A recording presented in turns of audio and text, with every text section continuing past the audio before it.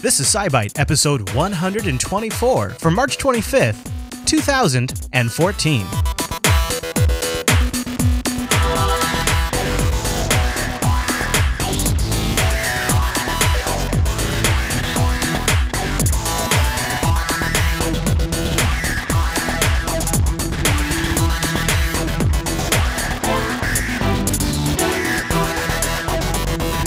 Hi, everyone, and welcome back to SciByte, Jupiter Broadcasting's weekly science podcast, live on a Tuesday and fresh on a Wednesday over at jupiterbroadcasting.com. My name is Chris, and joining us every single week is our host, Heather. Hey there, Heather. Hey there, Chris. Hey, Heather, happy science to you. Happy science. So, what are we going to talk about this week? Today, we're going to take a look at evidence of inflation at the start of the universe, water in Earth's crust, giant stars, frozen moss, spacecraft updates, curiosity news, and as always, take a peek back into history and up in the sky this week. Sounds like a packed show, Heather. Why don't we kick it off with the news?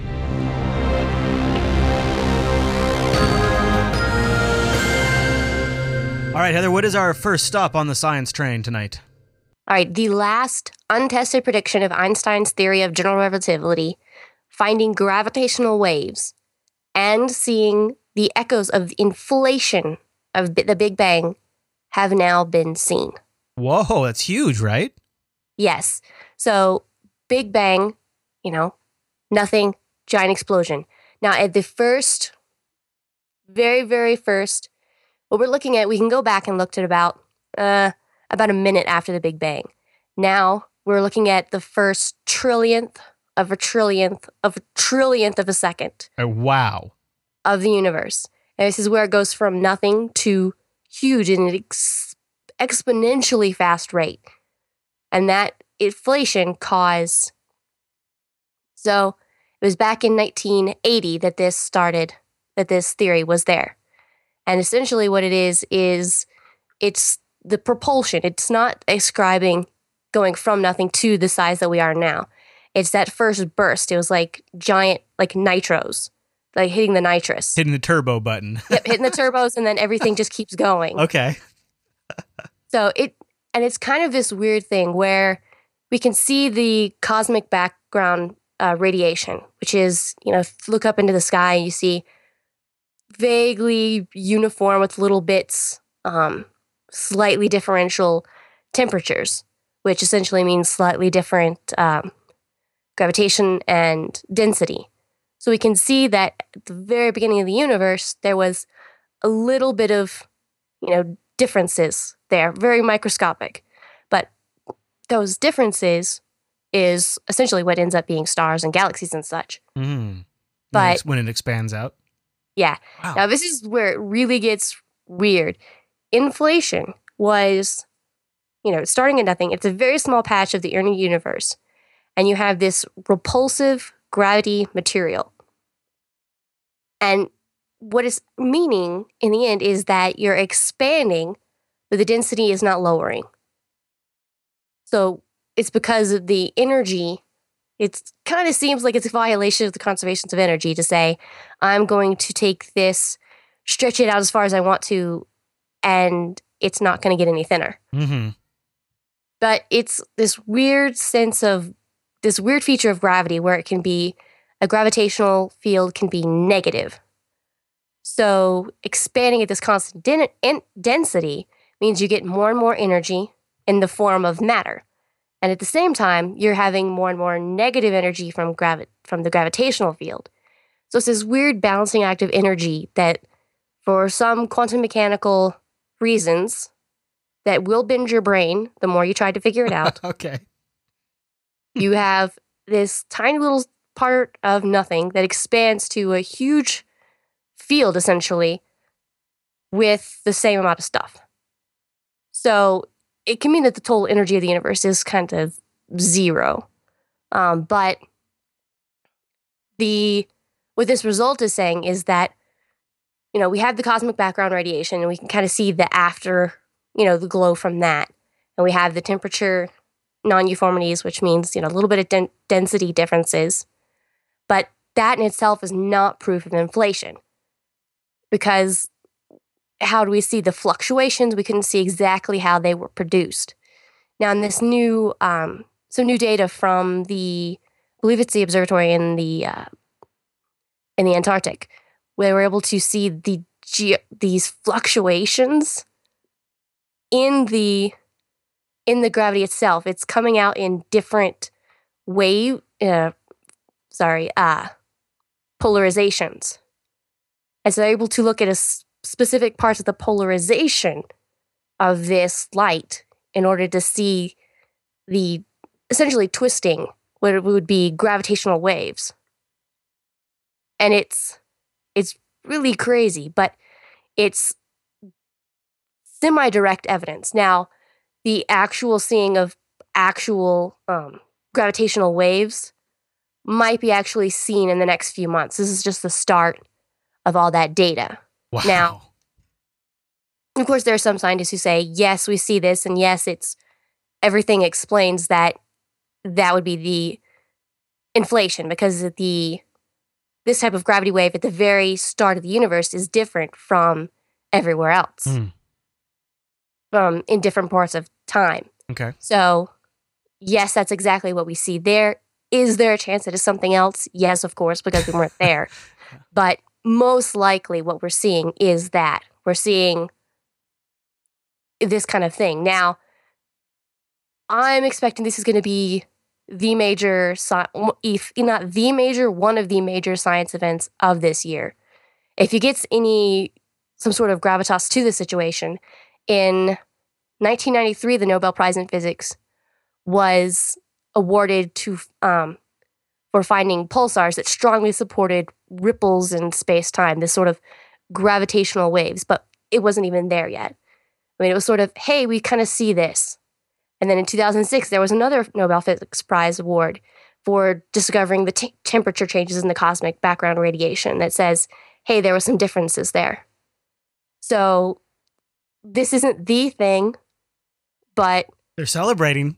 I mean, they think it's video. huge. Yeah. You have to go see this video. There's a young man, well, college, and he's out standing in front of this street, and he's like, hey, I have this data.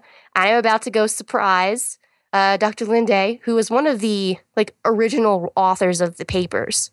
He didn't do the original whole idea of it, but he was one of the co-authors of the original kind of papers that were going around.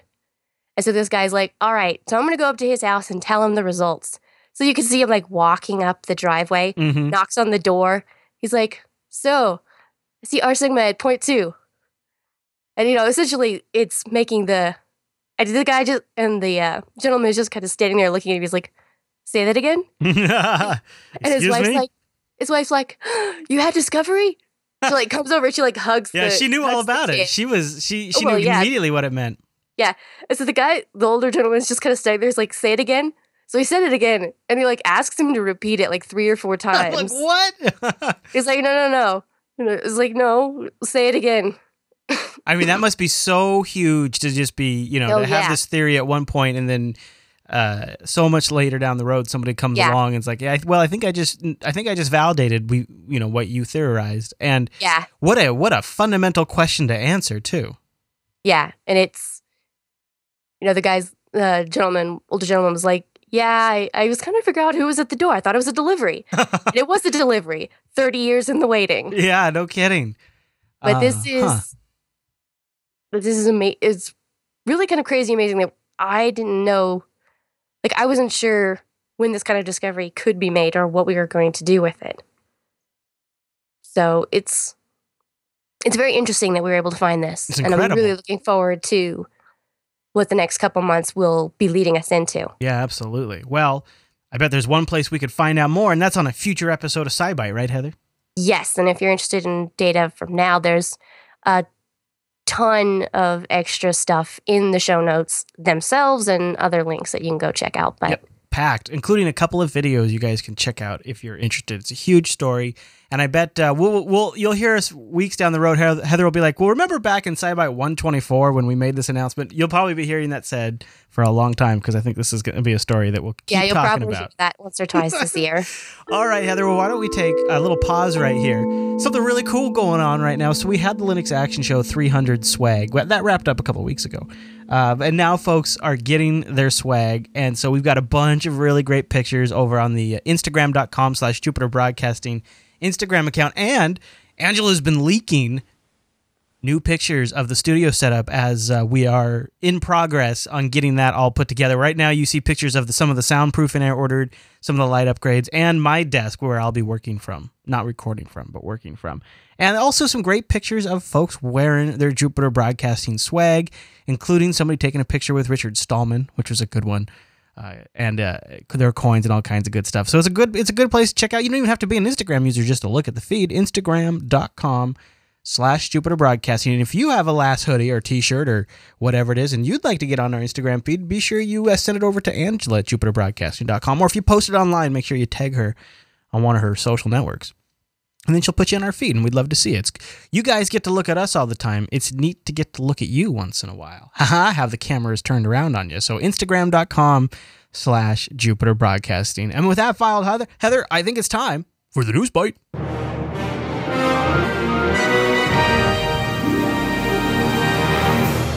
Okay, what are we going to cover in the News Bite? So we've had the first terrestrial discovery of ringwoodite, I'll get to that in a minute, that actually confirms the presence of massive amounts of water 400 to 700 kilometers beneath the Earth's surface. Wow, that's way down there. Yes, ringwoodite is a form of mineral believed to exist in, we think it would be large quantities, high under pressure in what's called the transition zone of the Earth's crust. Now, it's known that it can contain a lot of water within its structure. Now, not liquid as we would see it, but what they call hydroxide ions, which is oxygen and hydrogen atoms just bound together, but in such a way that it equates to water. Now, we've seen it in meteorites, but until now, we've never actually seen an Earth sample because it's hard to conduct field work in the Earth's crust that low, that deep in the Earth. Sure, I would imagine. So it was actually an accidental discovery, kind of oddly enough, as a lot of science is. They were looking for a different mineral when they purchased this 3 millimeter wide, dirty looking, commercially worthless brown diamond. They're like, kind of yuck. And there was a grad student who was looking at it very closely and said, this was brought to the Earth's surface by a certain type of volcanic rock that is the most deep of all the volcanic rocks. So this is pulled up from underneath from the Earth's crust, which is why we're able to see it itself. Yeah. And it wasn't even visible to the naked eye. It's buried in the surface of this. And it actually, they discovered a tiny little section of it. So then it went years of analysis. They're just now starting to come out with the information about it. At infrared spectroscopy, X-ray diffraction, just every kind of test they could throw at it to confirm that it was ringwoodite, because this would be is the deepest, the only Earth sample of it that we would see. So you really want to make sure that you're not going to flub up on this, because the implications are pretty big, right? Yeah, so there's like 50 years worth of theoretical and experimental work by geophysicists, seismologists, trying to understand the makeup of the Earth's interior. They can do a lot of sort of extrapolation with seismologists from earthquake. You have the waves and it can traverse through the Earth's crust and you can kind of track it that way. Yeah. But scientists have been pretty divided about what the composition of this is, whether it's, has this hydroxide, essentially water, or whether it's really, really dry. And this actually shows that it's a significant amount of water. Now, that's 1.5% of its weight. Now, it doesn't sound a lot, but theories are that it could trap a lot of water down there. I mean, it provides some strong confirmation that there are definitely local wet spots, at least deep in the Earth, that might contain as much water as all the Earth's oceans put together. What?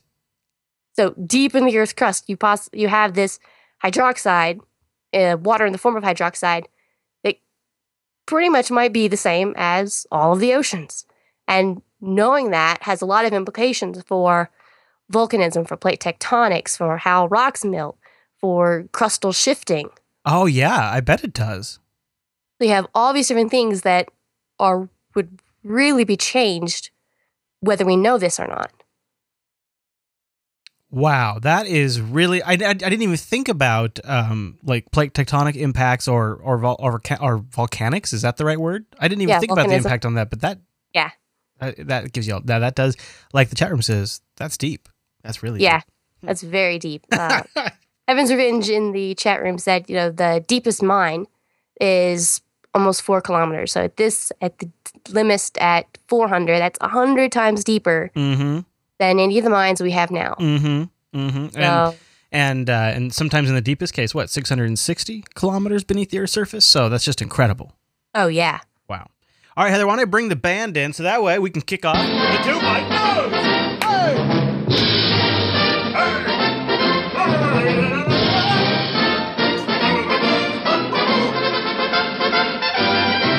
The band's all pumped up because I told them our first story in the 2 Byte News is a big story. What is it, Heather? Yes, literally very big. In the southern hemisphere, in the constellation Centaurus, they've actually revealed the nature of a massive yellow, what they call hypergiant star. A hypergiant, I like it. That actually turns out to be one of the largest stars ever known. Now, a yellow hypergiant, a yellow star is kind of like our star. This is just hypergiant. There's only 8, I think, of these known. Oh, wow. There's not a lot of hypergiants known. Okay. Now, the latest measurements actually put it in the top 10 largest stars that we know of. And one of the largest yellow hypergiants that we know of for similar. Now, if it was placed where the sun is, it would extend out well past the orbit of Jupiter. Oh my gosh. Now, only, as I said, only 8 of these have ever been identified in the galaxy. They're some of the brightest stars known. If this star was placed just 32 light years away from Earth, it would cast a shadow. It is so large and so bright. Wow. And what's really puts a twist on this whole thing is it has a companion star. Now, relatively small as far as relative, I'm making air quotes here, because it only crosses the line of sight every 1,300 days or so. Now, on its own, it is a large star. It has about 6 solar masses, about 400 times wider than the sun is. So it's kind of large on its own, but in comparison, small. Now, what makes it really weird is that a normal star should be about 10,000 times fainter than the hypergiant. So we shouldn't be able to see it. But what we're able to do is we're not seeing it itself. We're looking at regions gravitationally controlled. Oh. Because they are so close that the surface distances they're less than 3 times the distance from the sun to the Earth. Which, if you're thinking about a star and a star sitting that close to each other, it's crazy, which means essentially that their atmospheres are touching. It looks like a really weird peanut shape. So these stars are so close, they're kind of touching each other. And so this is a really crazy little system. We have this, now that we've had this further data on it, we see that it is one of the largest stars we've ever seen, and that it has a companion star, and they're kind of not just gravitationally involved with each other, but actually sort of touching. It's like a moon for the star, but it's a star. I mean, right? It's being orbited by another, like the moon orbits the Earth in a sense, but sort of. But if the moon had an atmosphere, and if it was so close, our atmospheres right, they connected to each other. Yeah, it was closer. Yeah, wow, that is a big star. Yes. And look at this! They have some stellarium screen grabs of what the region of space looks like. Nice. I thought that looked familiar. It is. It's the tool we've been using. Yeah, Denny from the chat room says, wouldn't they collide? Yes, they're definitely watching this system as to what's going to happen in the future for this star system. So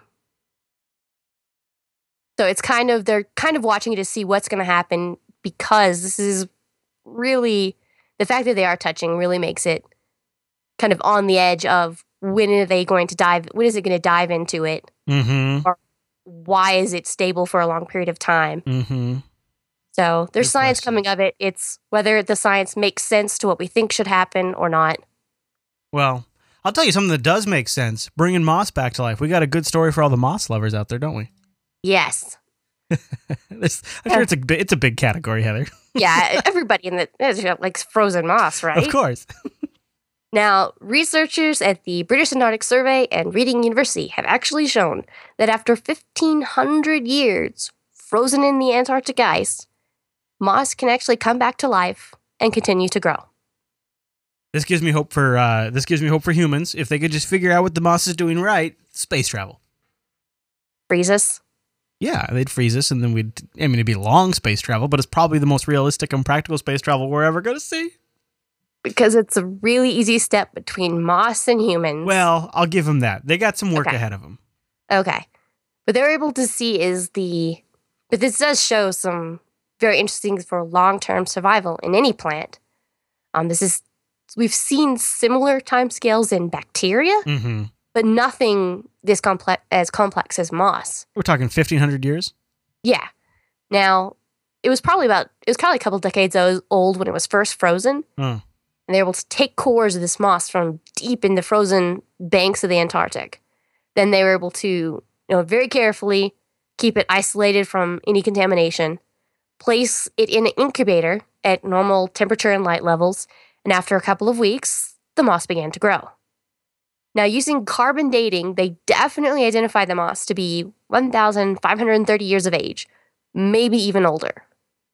As to where they saw it, its location, they kind of see that it may be even older than that. Huh. Well, we've heard of, I guess this is probably the most complex thing I've ever heard of being frozen, but it's not like the story doesn't blow me away, other than it makes me think, I wonder what else is sort of like moss or along the same lines that also would survive a freezing process. Like maybe there's a whole lot of other things we don't know about. It's not just the freezing and unfreezing, it's the length of time that is the big step here, because there's been a number of things where it's frozen in the Antarctic ice. Right. Glacier moves back. We can actually see something growing. It's the fact that this was, 1,500 years of complete frozen, where it's doing nothing except sleeping. That is incredible. Well, Heather, I think the only way we can top that is by doing a spacecraft update. Now, I believe I have discovered guaranteed proof of water flowing on Mars. Heather, what say you? Probably not. Okay. Well, if you're talking about this next story. Right, I am. So, images from the Mars Reconnaissance Orbiter show a new channel in Southern Hemisphere region that appeared between November 2010 and May 2013. Now, you see a new thing like that on Earth, you say, hey, water. Mm-hmm. Not so much here. And it's very long time frame, so it's kind of trying to figure out where it actually is, when it happened. But they're able to see is these kind of gullies or ravinae, gullies, landforms, common in this part of Mars. They tend to happen in these kind of southern highlands or mid-latitudes. Now, it's unclear, what season happened in, but probably these kind of things happen in the winter when the temperatures are so cold that carbon dioxide, rather than water, has actually probably played a key role in it. So there may have been some carbon monoxide ice that either formed or melted, but was able to trigger off a little bit, so it kind of landslided and cleared out an area. They're actually able to see some debris at the bottom of the new ravine. Oh, no kidding. But You're saying I should cancel my kayaking plans on Mars? Probably. For now. Okay. All right. Well, you keep me posted. Hey, while we're talking about Mars, should we do a curiosity update? Let's go. And liftoff of the Atlas V with Curiosity. Touchdown confirmed. We're safe on Mars. Okay, Heather, so how is our favorite rover doing? Alrighty, it has just pulled into a terrain full of curvy rock outcrops. It's a very cool new location for it. They're actually stopping here, and this is going to be an investigatory area. They're already kind of getting ready for their cameras and spectrometers and everything on the robotic arm.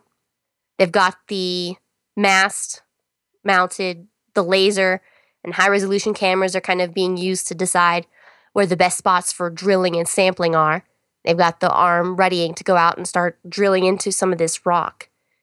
And it's layered. You can see it's very clearly some layered rock here. Yeah. Which they've actually been looking forward to because they kind of piqued their interest from the Mars Reconnaissance Orbiter imaging, where they saw these 3 different types of terrains exposed to fairly dust-free surface area.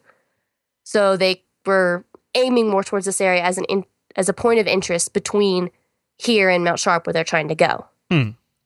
So are they doing any science in this area while they're stopped, or are they just sort of preparing for science? Well, they've stopped right now, and they're preparing for science. They're getting ready to do some. Yeah, they are. They're getting ready to do some drilling. They just have to figure out where they want to drill. Make sure you're very careful about where you want to drill, so that you're not going to be putting all of the scientific equipment through. Yeah, and they got to make their observations before they go. Yeah, every time you use it, you always run the chance that you can't quite call AAA.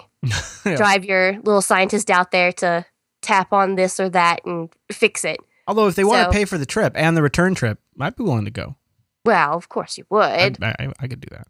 Yeah, I'm sure there might convince a couple people. Might take a few years, though. Yeah, I'd have to figure out a way to do some shows on the road, as it were. Yeah.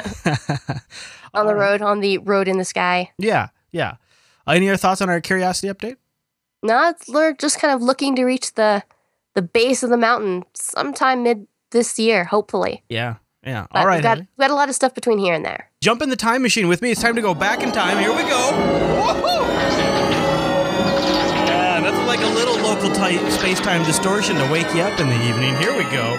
This week, the time machine takes us to 65 years ago, March 28th, 1949. Heather, what happened this week in science? The term Big Bang was coined. Oh. This is definitely a history point that I chose specifically for this week. And it was funny because it was unintentionally coined by a guy who didn't believe in it. Oh, really? Was he being facetious when he said Big Bang? Possibly. He was on the radio and he was talking about it. He was a steady state person. He was not, a believer in, what we call now the Big Bang. And he was kind of talking about it. He's like, one idea, that the universe started in this finite time thing with this huge explosion. This Big Bang idea seemed to me to be unsatisfactory. And then everyone else kind of took on it. The term stuck. Is kind of funny and amazing, too, that it, yes, the it term was started by someone who didn't believe in it. Kind of incredible. All right, Heather. Well, stand by. I got to recalibrate the SciByte 2000, so that way we can look up into the sky this week. Alrighty. On Thursday, March the 26th, about an hour before dawn, you're going to see Venus near the thin moon, crescent moon, about east to southeast in the sky. We've got Venus, on the whole this week, is the morning star. It's going to be seen during dawn hours in the east-southeast. We've got Mars, rising about 9 p.m. in the southeast, with the star Spica, blue-white star, about 6 degrees to its right. That's about the distance between your 4 fingers, held at arm's length. And they're going to be at their highest point around 2 a.m., with then Spica to the lower right of Mars. And we've got Jupiter. Hey-o. Only planet visible right now in the evenings, high in the southeast as night falls. You're going to see it crossing nearly overhead for mid-northern latitudes about 8 or 9 p.m. It's going to be setting in the west about 3 a.m. And we have Saturn, not to be forgotten. No. About 11 p.m. it's going to be rising. The highest in the south around 4 a.m. Way far to the left of Mars and Spica. But we've definitely got Venus and Jupiter, our big stars this week, as usual. It's actually a pretty good turnout, really.